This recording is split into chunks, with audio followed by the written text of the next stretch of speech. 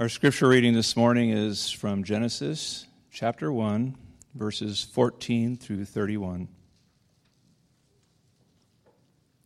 And God said, "Let there be lights in the expanse of the heavens to separate the day from the night, and let them be for signs and for seasons and for days and years, and let them be lights in the expanse of the heavens to give light upon the earth." And it was so. And God made two great lights, the greater light to rule the day, and the lesser light to rule the night, and the stars. And God set them into the expanse of the heavens to give light on the earth, to rule over the day and over the night, and to separate the light from the darkness. And God saw that it was good. And there was evening, and there was morning, the fourth day. And God said, "Let the waters swarm with swarms of living creatures, and let the birds fly above the earth across the expanse of the heavens." So God created the great sea creatures, every living creature that moves, with which the waters swarm, according to their kinds, and every winged bird according to its kind. And God saw that it was good. And God blessed them, saying, "Be fruitful and multiply, and fill the waters in the seas, and let birds multiply the earth." And there was evening, and there was morning, the fifth day. And God said, "Let the earth bring forth living creatures according to their kinds, livestock and creeping things, and beasts of the earth according to their kinds." And it was so. And God made the beasts of the earth according to their kinds, and the livestock according to their kinds, and everything that creeps on the ground according to its kind. And God saw that it was good. Then God said, "Let us make man in our image, after our likeness, and let them have dominion over the fish of the sea, and over the birds of the heavens, and over the livestock, and over all the earth, and over every creeping thing that creeps on the earth." So God created man in his own image. In the image of God he created him. Male and female he created them. And God blessed them, and God said to them, "Be fruitful and multiply, and fill the earth and subdue it, and have dominion over the fish of the sea, and over the birds of the heavens, and over every living thing that moves on the earth." And God said, "Behold, I have given you every plant yielding seed that is on the face of all the earth, and every tree with its seed and its fruit. You shall have them for food. And to every beast of the earth, and to every bird of the heavens, and to everything that creeps on the earth, everything that has the breath of life, I have given every green plant for food." And it was so. And God saw everything that he had made, and behold, it was very good. And there was evening, and there was morning, the sixth day. This is the word of our Lord. Thanks be to God. Thanks, Tony. Well, we've been unpacking the days of creation together in this Genesis beginning series. When God took the raw matter, he sovereignly created out of nothing. Raw matter he made and began to form it. He didn't leave it as the lump of clay that it was, but formed it to make it into a hospitable community for you and I, a planet that we'd want to visit and stay on. Imagine life on Mars. Not too pleasant. This one he made for us, a place for us to live. Last week we also talked about the fact that the Trinity, Father, Son, and Spirit, were involved in creation, opening their eternal loving circle that they've had forever as a triune God, circle of fellowship, by forming this earth that was livable for you and I.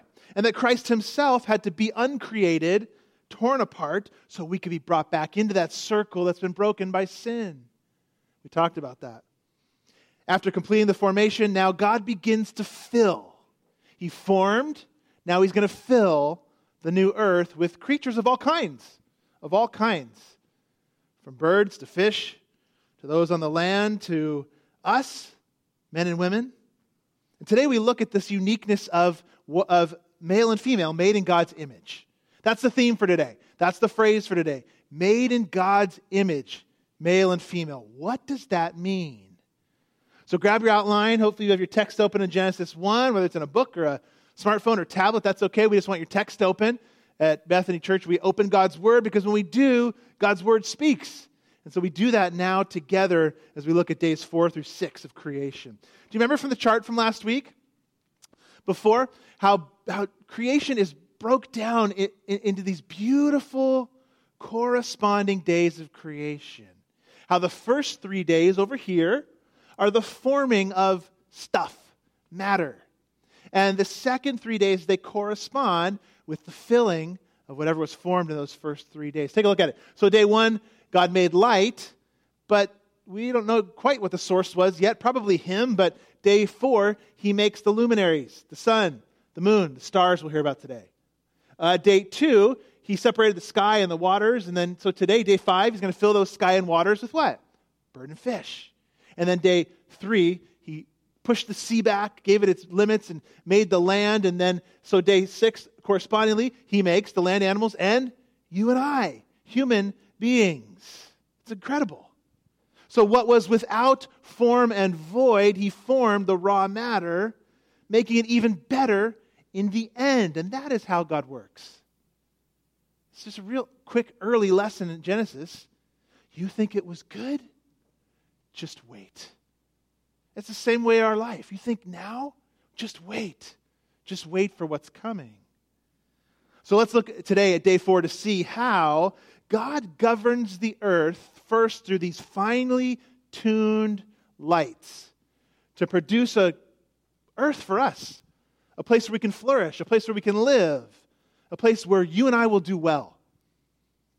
The scope of what's covered in verses 14 through 19 is actually pretty staggering. In those few little verses, what Moses packs in, it's kind of breathtaking. Especially verse 16. Here it is. And God made 2 great lights, the greater light to rule the day, and the lesser light to rule the night, and the stars. Did you catch what's happening there? It's a description from earth looking out, so geocentric you might say, from earth looking outward, and God puts these 2 lights and in the expanse. Oh, and by the way, all the stars too. It's almost like a tagline there. Throwaway. I made the 2 luminaries and the stars.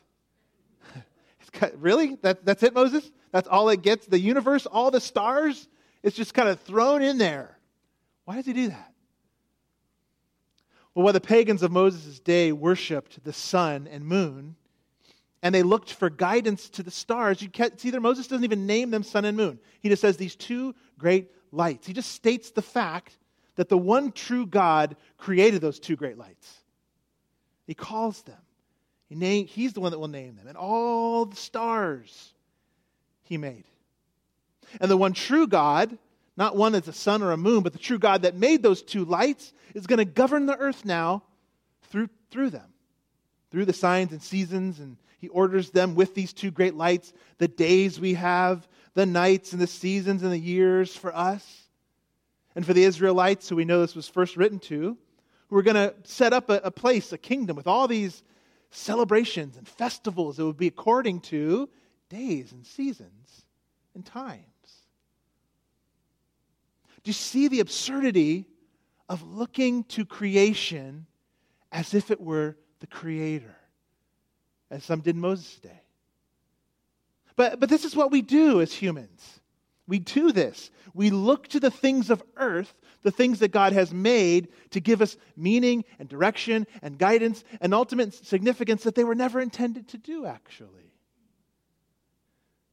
This last week, about a week and a half ago, Union Seminary, which is in New York, well-known established seminary, has been there for since 1800s, I think, was started Orthodox believing Christian beliefs. They tweeted this out this week. I'll read it to you. It's pretty hard to see, but so this is one of their chapel services, and there we have people in the congregation there, and somebody on the ground in front of these plants with a microphone. And here's what they tweeted: "Today in chapel, we confessed to plants.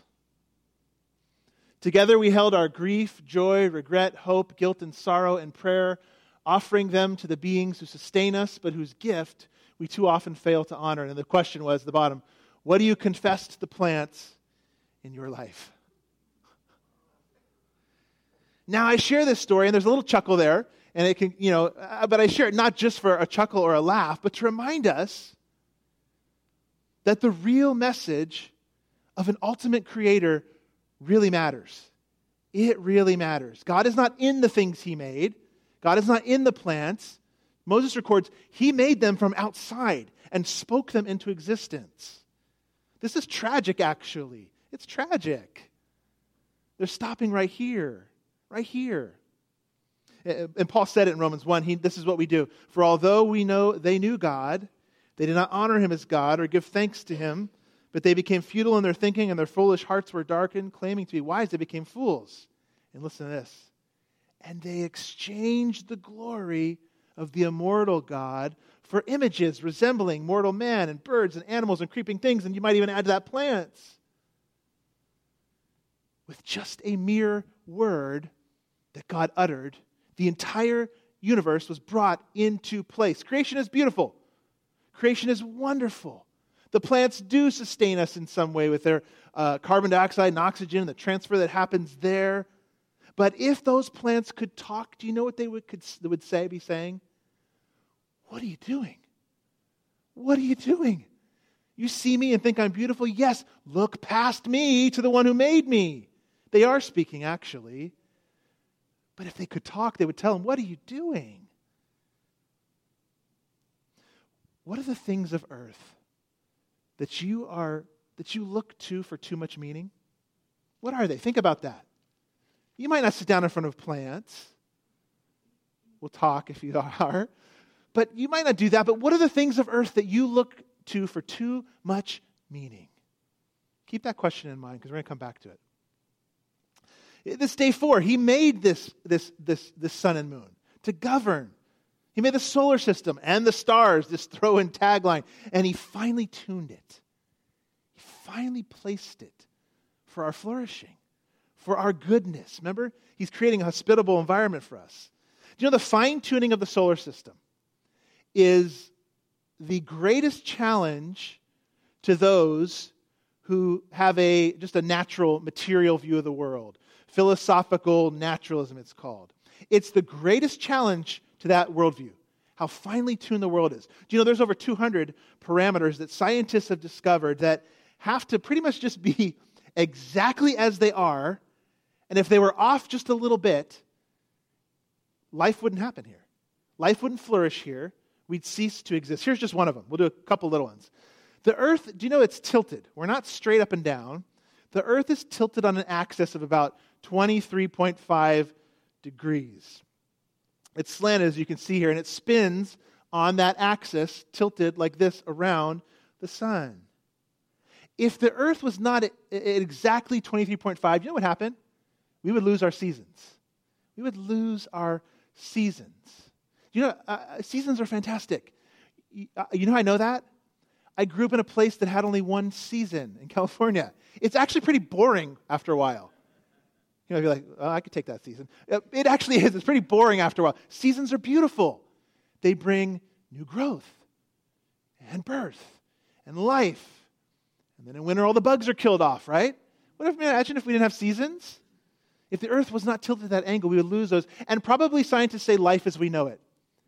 As I was reading this week, vapors from the ocean would go to both of the poles, and massive ice blocks would take over the earth. It's incredible. Here's just another one. How about if the earth were further or closer to the sun, we would freeze or burn up? Or how about if we weren't shielded by Saturn or Jupiter from the asteroids that come towards Earth all the time? We'd be destroyed. We're placed behind this giant planet. Ever thought about that? We're placed behind this giant Jupiter that has taken hits for us. Think about that. And the odds of over 200 finely tuned variables happening by chance, it's like some astronomical number I wasn't even going to put up there today. It's some astronomical number. So much so that look at what some famous scientists have even said. The late Stephen Hawking, who you probably have heard of, who I think vacillated between agnosticism and atheism. He said, the remarkable fact is that the values of these numbers seem to have been very finely adjusted. And Richard Dawkins, one of the most famous atheists today, said, biology is the study of complex things that appear to have been designed for purpose. So if everything points to a finely tuned design, we should believe that there was a designer, as day 4 shows us. We should believe that. It takes a lot of faith, actually, too. Don't ever think we're the only ones that have faith. It takes faith to see, as a scientist, the staggering fine-tuning of the universe, and believe that there's no designer. It takes faith, too. I would even say almost a greater leap of faith. If everything points to a designer. And God called it good on day 4. And then what happened? Day and night, they began this alternating march through time. Day and night, and day and night, and seasons and years. For us to flourish. On day 2, God separated the sky and water, we know, don't we?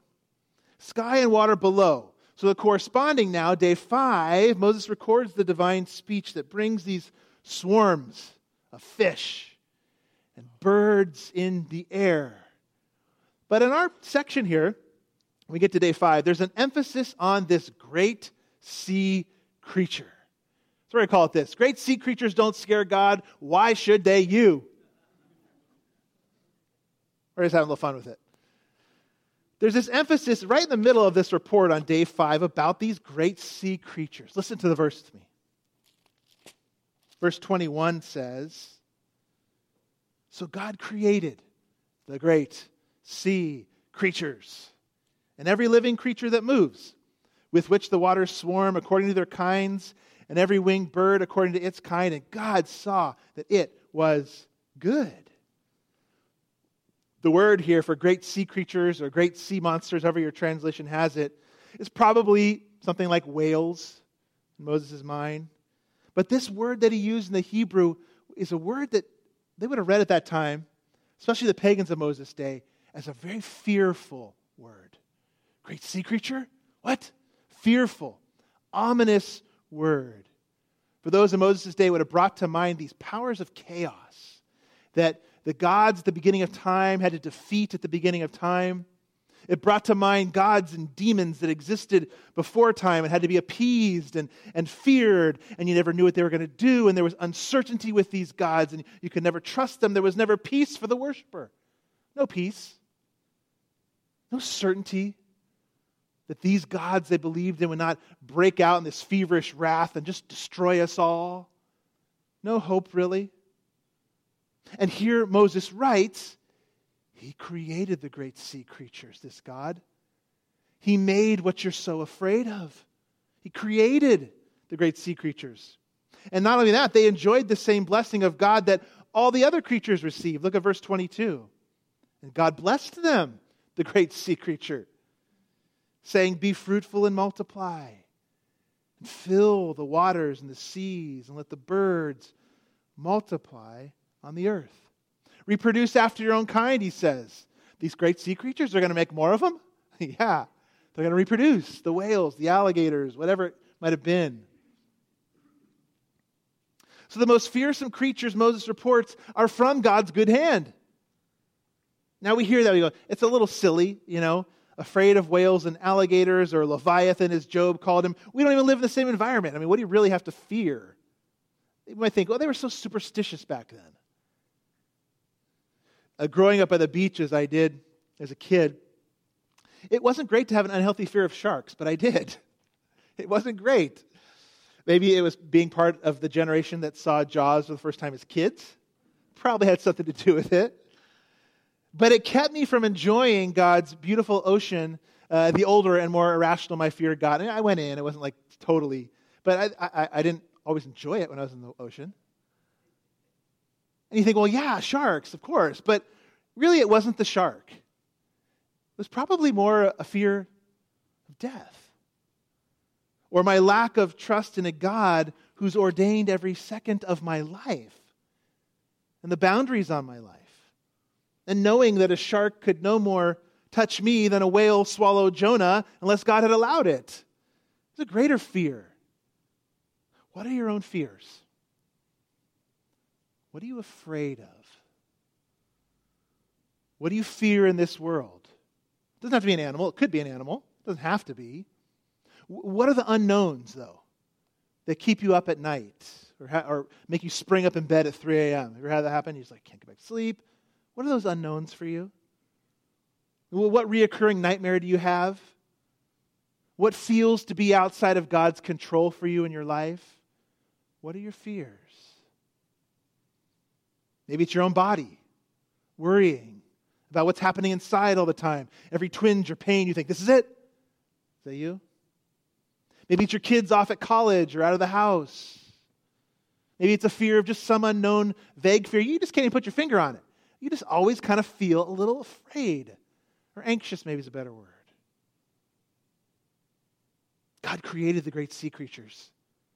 There's some whale right now swimming down in the depths of an ocean that no human eye has ever seen, that God's looking at and going, I made that. Just glad it exists. There's things we'll never even understand. Stars we'll never know. We're discovering new creatures all the time. Things we'll never probably discover this side of heaven that God just made because He wanted to make them for Himself. He made the great sea creatures. There's no unknowns with God. There's no hidden monsters under your bed. No surprises to Him. And think about it. The Israelites, they needed to hear this. Can you imagine wandering in the desert for 40 years with your family living in a tent? Sometimes a weekend alone camping is hard enough with your family. Imagine doing it for 40 years. Every time you set up camp in the middle of the night, you hear a bump or a noise or something like that. Where are the kids? Who's attacking? What's happening? The temptation would be there, wouldn't it, to feel that? We need the same assurance today. God made everything. Everything. So don't fear. Your life is His. He's with you. He made it. He put it all in place. God is not scared of a monster under your bed, so you shouldn't be either. He made it all. The great sea creature in day 5. Well, so He formed the land on day 3, didn't He? Back to our chart. He formed the land on day 3. He set the seas where they were to be and gave them boundaries and made this land. So can you imagine if He didn't? We wouldn't have lasted very long as a species, would we? We're not really made, we don't do that well in water. We do okay, but we don't do that well. We need land. So He made land. On the corresponding day 6 then, after stating that He made the livestock and the animals and things that would crawl on the ground, all the land animals, we see the creation of man and woman. We see our making. And there's an obvious uniqueness here to this section as God begins to speak in this first person plural. This doesn't happen anywhere else in all the creation account. Look at verse 26. Then God said, let us, there it is, plural, make man in our, that's plural, image. After our, plural, likeness, let them have dominion over the fish of the sea and over the birds of the heaven, over the livestock and over all the earth and every creeping thing that creeps on the earth. What's happening here? A divine conversation, divine dialogue, you might say, is taking place like it did with no other part of creation. Remember we talked last week about the Trinity, how the Trinity is involved, Father, Son, and Spirit in creation. And here we get the sparks of maybe a Trinitarian thought or theology. Let us make man in our image. Now we share day 6, don't we? We weren't the only thing made on day 6. We share day 6 with the rest of creatures, but we're not the same. We are the crown of creation as image bearers. And this little dialogue that takes place is pointing to something unique happening here. Everything else is made. Something unique starts here. Let us make man in our image, this conversation. Now, we're made from the same dust as the animals, right? We even eat similar food, and we even reproduce about the same, for the most part. But we are the crowning point of creation because we're the only creature made in God's image. Not the plants, not the deer, not the whale, not the spider. This idea of the image of God begins right here in Scripture. And it's so important, it carries on throughout the entire Bible. And it's not just some cold, heady doctrine. It is the basis for so much of our life and our relationships and your relationships and your value and your worth as a person starts here in verse 26. I mean, it's the reason you and I can walk down the streets of Canby, any part of any day, and feel relatively safe. It's the image of God. It's the image of God in humanity. Let's talk about it. This concept is so vital. We're going to spend the rest of our time this morning looking at 4 truths, pretty quickly, 4 truths unpacking to understand the importance of what it means to be the crown of creation made in God's image. So here's our first one. The value of image bearers. The value you and I have as image bearers. To be made in the image of God means that every person who has ever lived or is living now has this image stamped upon them, impressed upon them, given to them. This image. There are so many ways, if you think about it, aren't there, where we get our self-image from. So many ways. Countless places we get our self-image. Where do you get your worth from, your value from? Places that you know can be so easily shattered. I mean, here's just a couple questions. How do you feel when you tell a joke and no one laughs? And there's crickets. How do you feel? I mean, it's embarrassing. You don't like it, do you? Nobody likes that. How do you feel when you trip in front of people as I did in a movie theater this Friday? It's great. It feels really good, doesn't it? It just takes a little prick of our ego. You know that. Our self-image to feel like we're shattered, embarrassed, undone, worthless, whatever you want to say. We all struggle with that. But God says, I put my image on everyone. On everyone. It doesn't matter how low your self-image has sunk of yourself. It doesn't matter how low your image is of yourself. There is an objective reality that God has stamped upon you that says, I made you, you have value, you have beauty, just because I made you. Every one of you. It doesn't matter how low you're feeling today, how worthless you might be feeling today. God says, my image is on you, you matter. I put it on you. This is an objective reality that God has stamped upon you. Every human being reflects God and has objective value. You've seen these signs around Canby. You've seen them in other places, other towns. I think they've spread probably all over the nation, different signs that are put up to help with mental illness and depression. Phrases such as this one, you matter. It's the language of purpose, isn't it? Of dignity, of value and worth. No, you matter. You. As you see that sign, you're reading it as one, reading a sign. You matter. Imagine if the sign said something like this. You are the product of random choice, or of chance, you're the product of random chance, so give life a chance. Does that encourage you? How about this one? You came from nothing, so be something. Does that get you going? Not really, does it? It doesn't. No, it says you matter. Just as a person, as you exist, you matter. We've got this desire to reassure human beings that they are valuable and worthwhile. But without knowing we're made in God's image, where do we get that assurance from? Where do you get that assurance from? Without this idea that God put His image in us. I mean, where do you get that from? If all we are is come from nothing, or a conglomeration of cells that crawled out of some primordial ooze, you can say it all you want, you can put it on a sign, but you can't be sure. But God said it. Oh, let's make them in our image.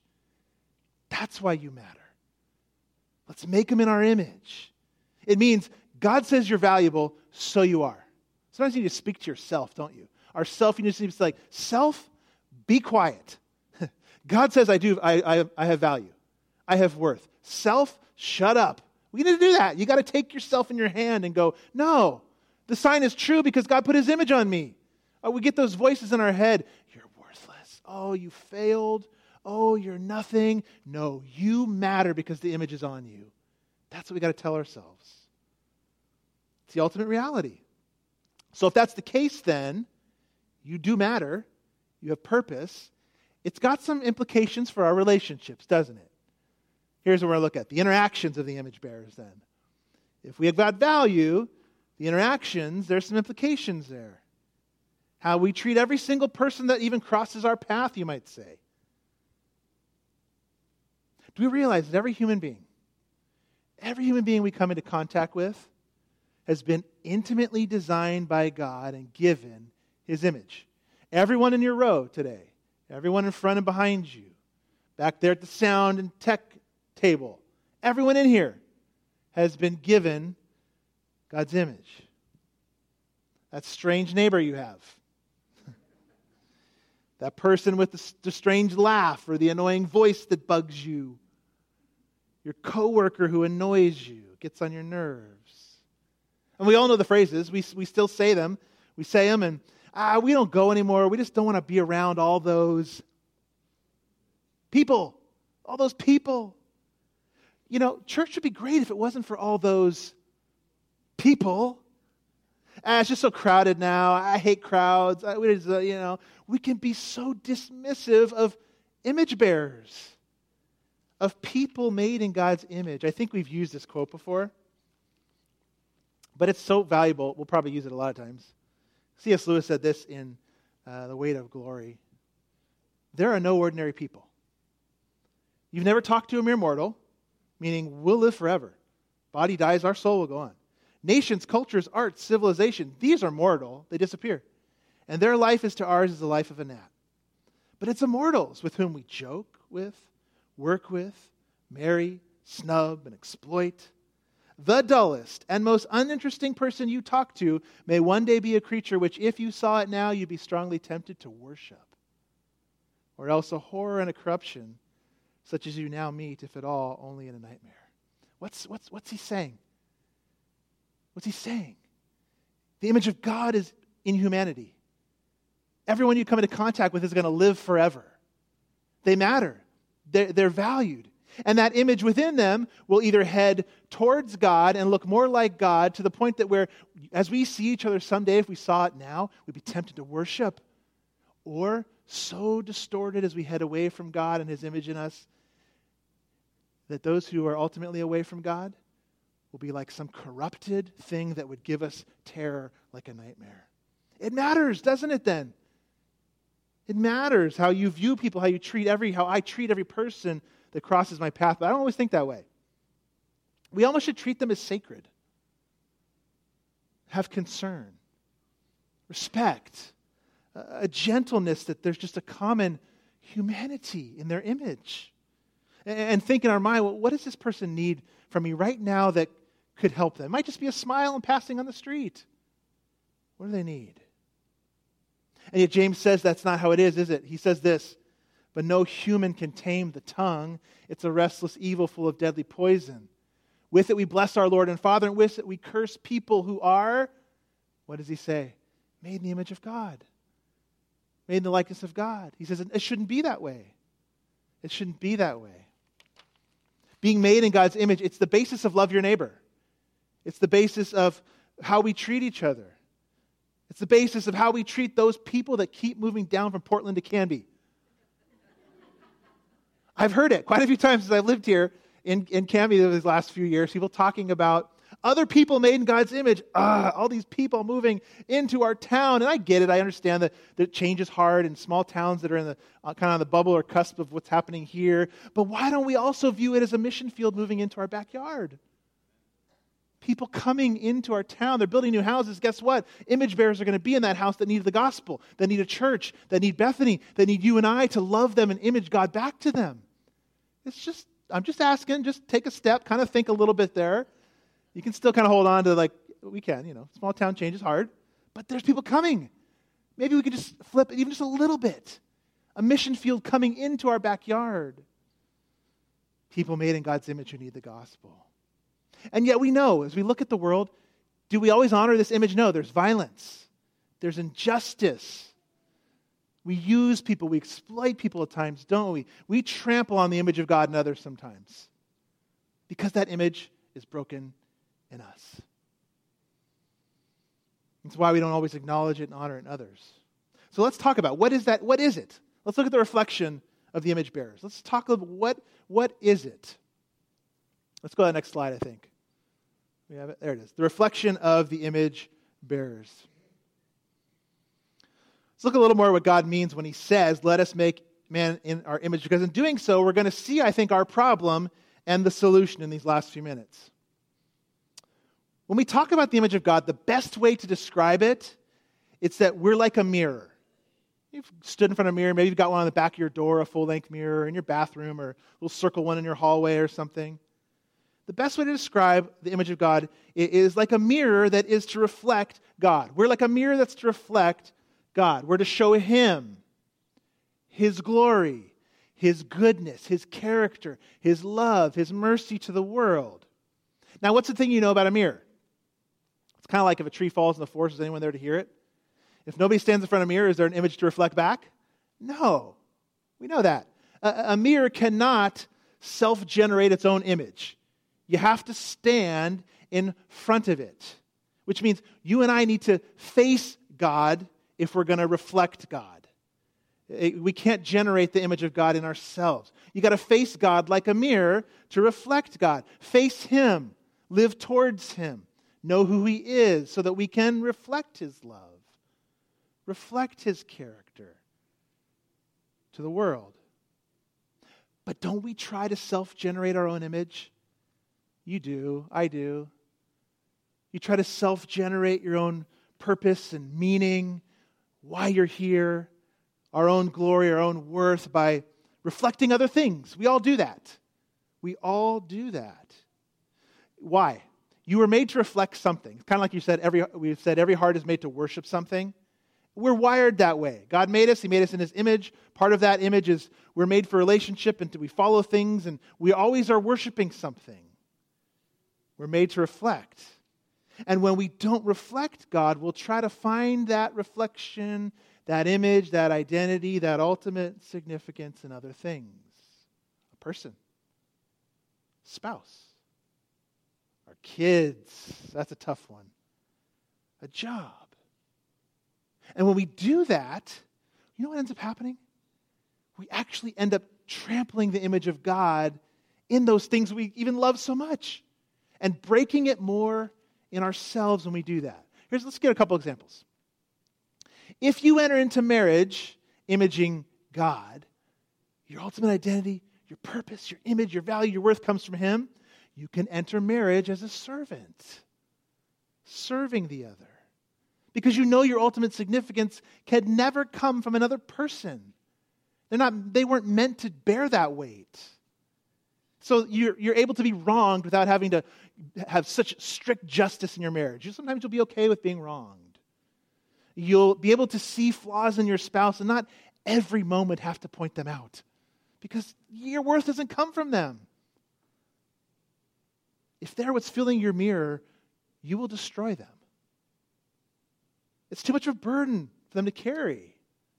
It's like the weight of your soul.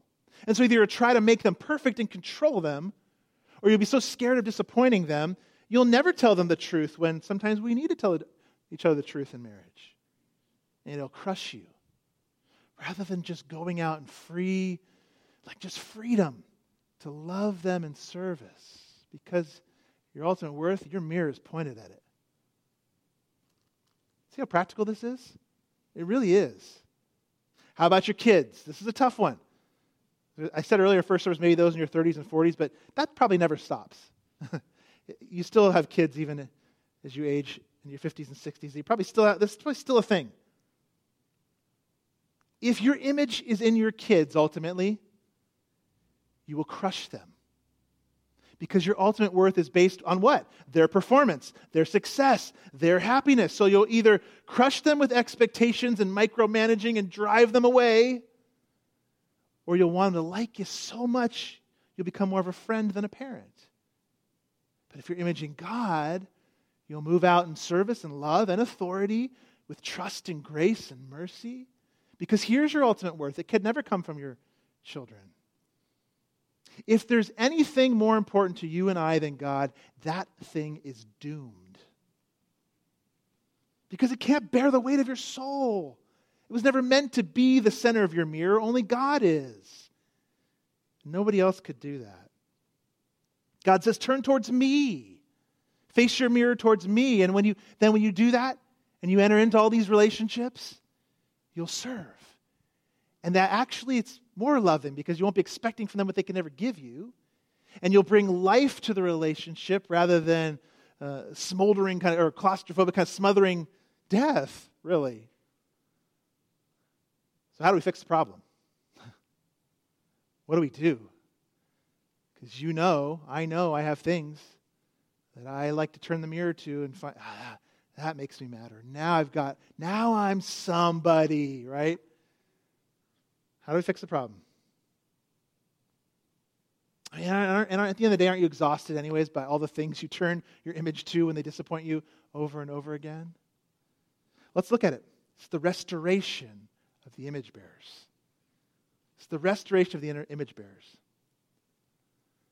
In a couple weeks, we're going to see the image of God that's given here broken in humanity. The fall, when sin entered the world, the first sin. But now, in the meantime, God's restoring it. He's recreating it. There's our word creation. He's recreating His image in humanity in Jesus. Do you know Colossians talks about Jesus as this? He is the image. He's the image of the invisible God, the firstborn over all creation. Do you want to find what the image of God is and should be in you? Do you want to know how to see it recreated and restored in you? We look at Jesus. He is the image of God. Hebrews makes it just as clear, maybe more so. It says in 1:3 of Hebrews, He's the radiance of the glory of God, the exact imprint of His nature, His image. And you know what Jesus said to the disciples, didn't He? He said, if you see me, you've seen who? The Father. Do you want to know what the image of God is to be for your life? Do you want to have it restored from its broken mess? Look to Jesus. He is the image of God. We've got to have the beauty of Jesus be so overwhelming to us that it replaces the beauty of those lesser things in our hearts that we turn our mirrors to for ultimate significance. Those things matter? Yes. It's people we love many times. But we've got to have the beauty of the one who images God replace all those lesser loves. It's why you and I do the wacky things we do that you'd never think you would do. Pursue bad relationships. Say hurtful things. Lie to keep a job. Snap in anger when you're disappointed by something or someone. That's why we do those wacky things. We're kind of like a dirty mirror, actually. Kind of fogged over. Especially as we come to earth and we're born with dust and dirt and scratched and marred. Paul describes us as those that come to earth. We have a veil over our hearts, he says. It's covered. It's there's a cloud. There's a veil between us and that beautiful image, that one, Jesus. We can't see Jesus. Jesus who was and is the perfect image of God. The one who treated everyone with dignity and respect and honor and love, and yet allowed that perfect image to be trampled over for you. Do you see that? He allowed Himself to be trampled. He's the perfect image of God, to have that image trampled for you. Voluntarily, even. Voluntarily. Even though He's the perfect image of God on earth, you have to turn your mirror back again to Him today. And embrace Him in faith again today and see Him for the beauty that He is. And take Him in faith. Because when we do, here's what Paul says about that veil. Once you come to Him, once you know Him, we become those with an unveiled face. And we get to behold the glory of the Lord. And then what happens is, over time, then you're transformed into the same image when you behold Him, that image from one degree to another, of glory to another, Paul says. For this comes from the Lord, who is the Spirit. So do you want change? Do you want to have that mirror be cleaned a little more so you can see and image God more clearly and be kind of put back together and be transformed that degree from one degree to another? By the power of the Spirit, Look at Jesus. Look to him together. We turn to him, we become like him. That's what Paul's saying. You get your face, the veil's gone. You look at him, you'll become like him from 1 degree to 1 degree to 1 degree. Sometimes it's back a degree, isn't it? But thank God it'll be from 1 degree to another until someday we do look like those creatures that Lewis said, that you might be tempted to bow down and worship even. We wouldn't. It changes you. It fixes you or removes the veil. And then what happens when we do that? We stop trampling as much on the image of God in others. There's the connection. We stop trampling on the image of God in others because we're becoming like the image that we're meant to display. Center on him. More of him. More Jesus. Turn your mirror to him. Day 6. In his image he created them. Male and female in his image. Would you pray with me? Lord, you are doing a great work, as Paul wrote in 1 Corinthians, by the Lord who is Spirit in our hearts to turn us to the great image of yourself in Jesus. So do that, Lord, now, by 1 degree to the next. Even today in real time here, take us 1 degree, maybe a few, closer to that image, so that we'll display your image to the world and trample on it just a bit less than those around us. Do that us as individuals. Do that in Bethany Church, we pray. In Christ's name, amen.